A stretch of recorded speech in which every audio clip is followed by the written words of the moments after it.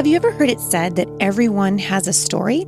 Hi, I'm Heidi St. John. Yesterday, I talked about being mindful of your marriage. I'm in a 4-part series right now called The Mindful Mom. And today I want you to go with me just for a minute back to thinking of stories of people that you know whose testimony has impacted your life. I can think of several people off the top of my head whose testimony, whose walk with the Lord in the face of struggle has really impacted my life.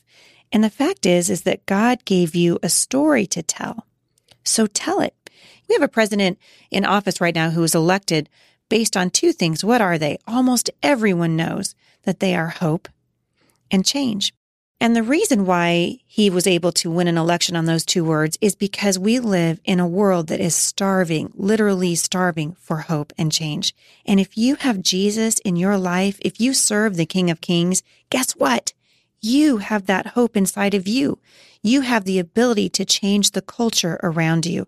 And so today I really want to focus on being mindful of your story. In other words, be mindful of the testimony that your life is to those around you. Stand up for what you believe in. Live what you say is true.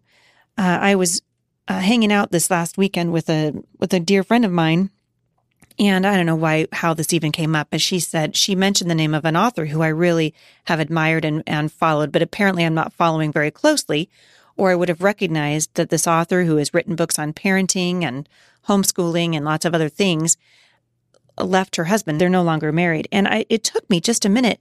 This had happened over 1.5 years ago, but still I hadn't heard about it because I guess I'm not reading People magazine. And I was just heartbroken because I thought, man, here's this woman who I look up to who said one thing, but at the end of the day, when the rubber hit the road, it turns out her life was about something different. And I know this woman doesn't know me, and she, doesn't care about me. We're not friends.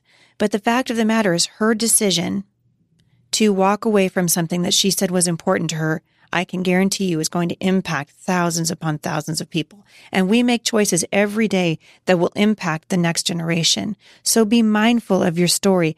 God has given you a story, and you have a chance right now to live it out in front of a world that's watching you. We live in a world that is looking for hope and change. Be authentic in your walk with the Lord. Be who you say you are. If you are struggling in your prayer life, it's so much better for you, Mom, to say, I'm struggling with this in my life. Can you pray for me? Than to bottle it up and not say anything. It's so much better to be honest and find someone who will pray with you and for you. If you are struggling with time management in your home, don't get on your blog and talk about time management. All right? Unless you're going to talk about it honestly, unless you're going to say, this has been a struggle for me and I need help and I need prayer for this. And these are some things that the Lord is showing me. Be honest. Let your story be authentic. God gave you a story to tell. So tell it in an authentic way.